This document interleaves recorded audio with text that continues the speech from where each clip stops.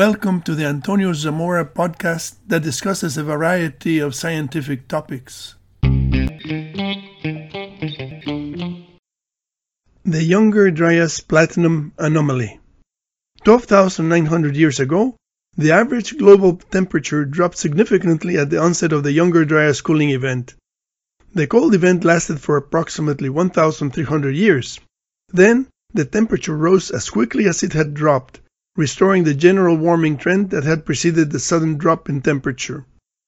The onset of the cooling event is associated with a large increase in the concentration of platinum at the Younger Dryas boundary.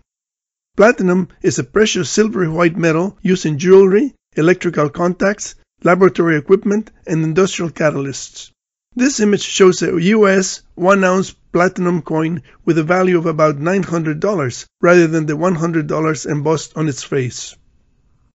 This view of the periodic table of the elements highlights the position of iron in the iron-loving siderophile elements. The word siderophile is derived from the Greek sideron for iron and philos for loving. The siderophile elements include ruthenium, rhodium, palladium, rhenium, osmium, iridium, platinum, and gold.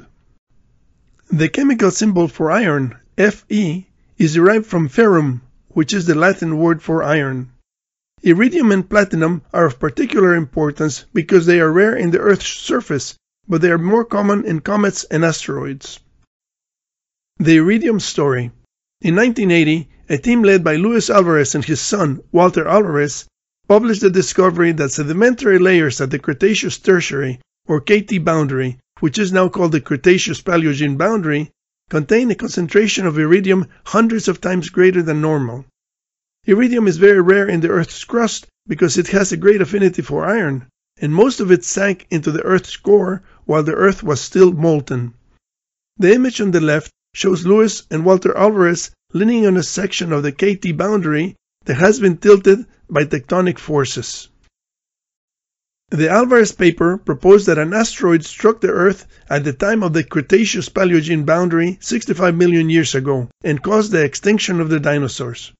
The paper was the subject of great debate and criticism because no impact crater was known, but 11 years later, in 1991, Alan Hildebrand tracked down the location of the crater to the Yucatan Peninsula in Mexico by investigating the thickness of debris that covered the layer of iridium at various locations around the world. The crater, called Chicxulub, is approximately 150 kilometers in diameter, and it was formed by an asteroid or comet with a diameter of about 10 kilometers.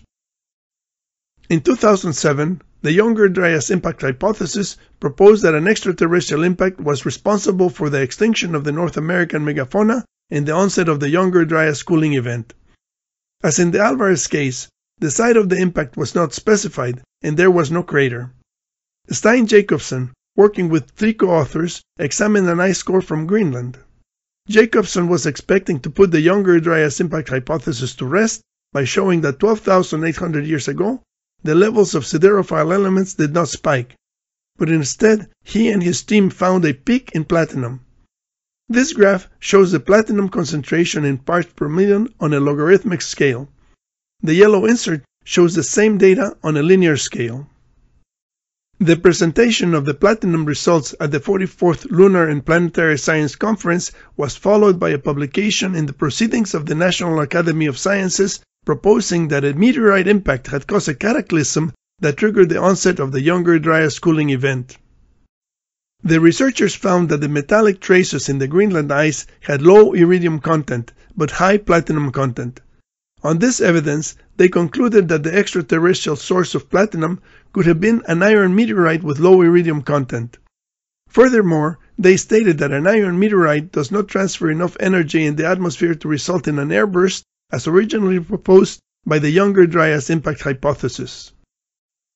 Mark Boslow, a physicist at Sandia National Laboratories, objected to the idea that the platinum anomaly was associated with the cataclysm and proposed that the platinum anomaly could be the result of a local, non-cataclysmic event such as the entry of the Cape York meteorite, which is an iron meteorite from western Greenland with a total recovered weight of 58.2 tons.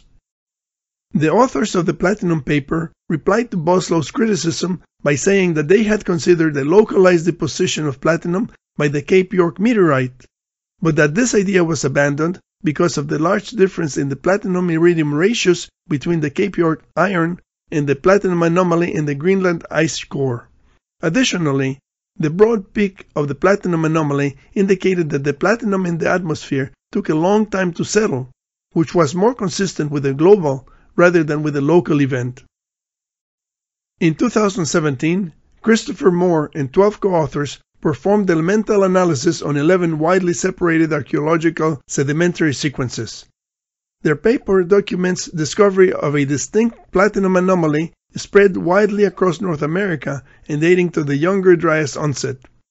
The apparent synchronism of this widespread Younger Dryas boundary platinum anomaly is consistent with Greenland ice sheet data that indicated atmospheric input of platinum-rich dust.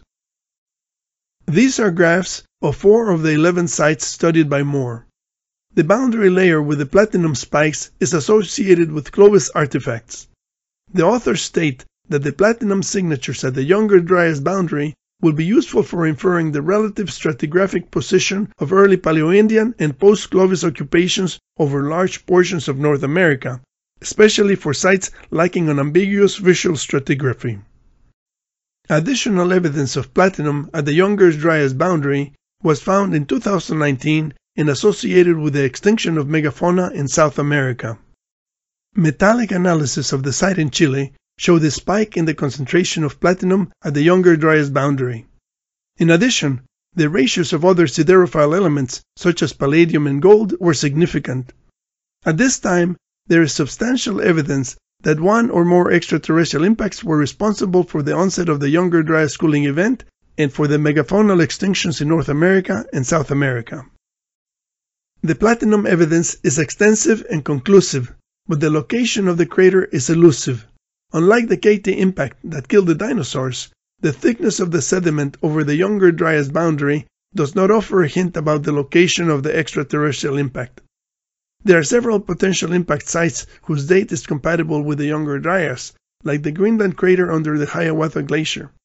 Also, Saginaw Bay, which is the convergence point of the Carolina Bays, and the Iturralde crater in Bolivia. Could one or more of these sites be responsible for the extinctions? Or are there other craters that have not been found yet?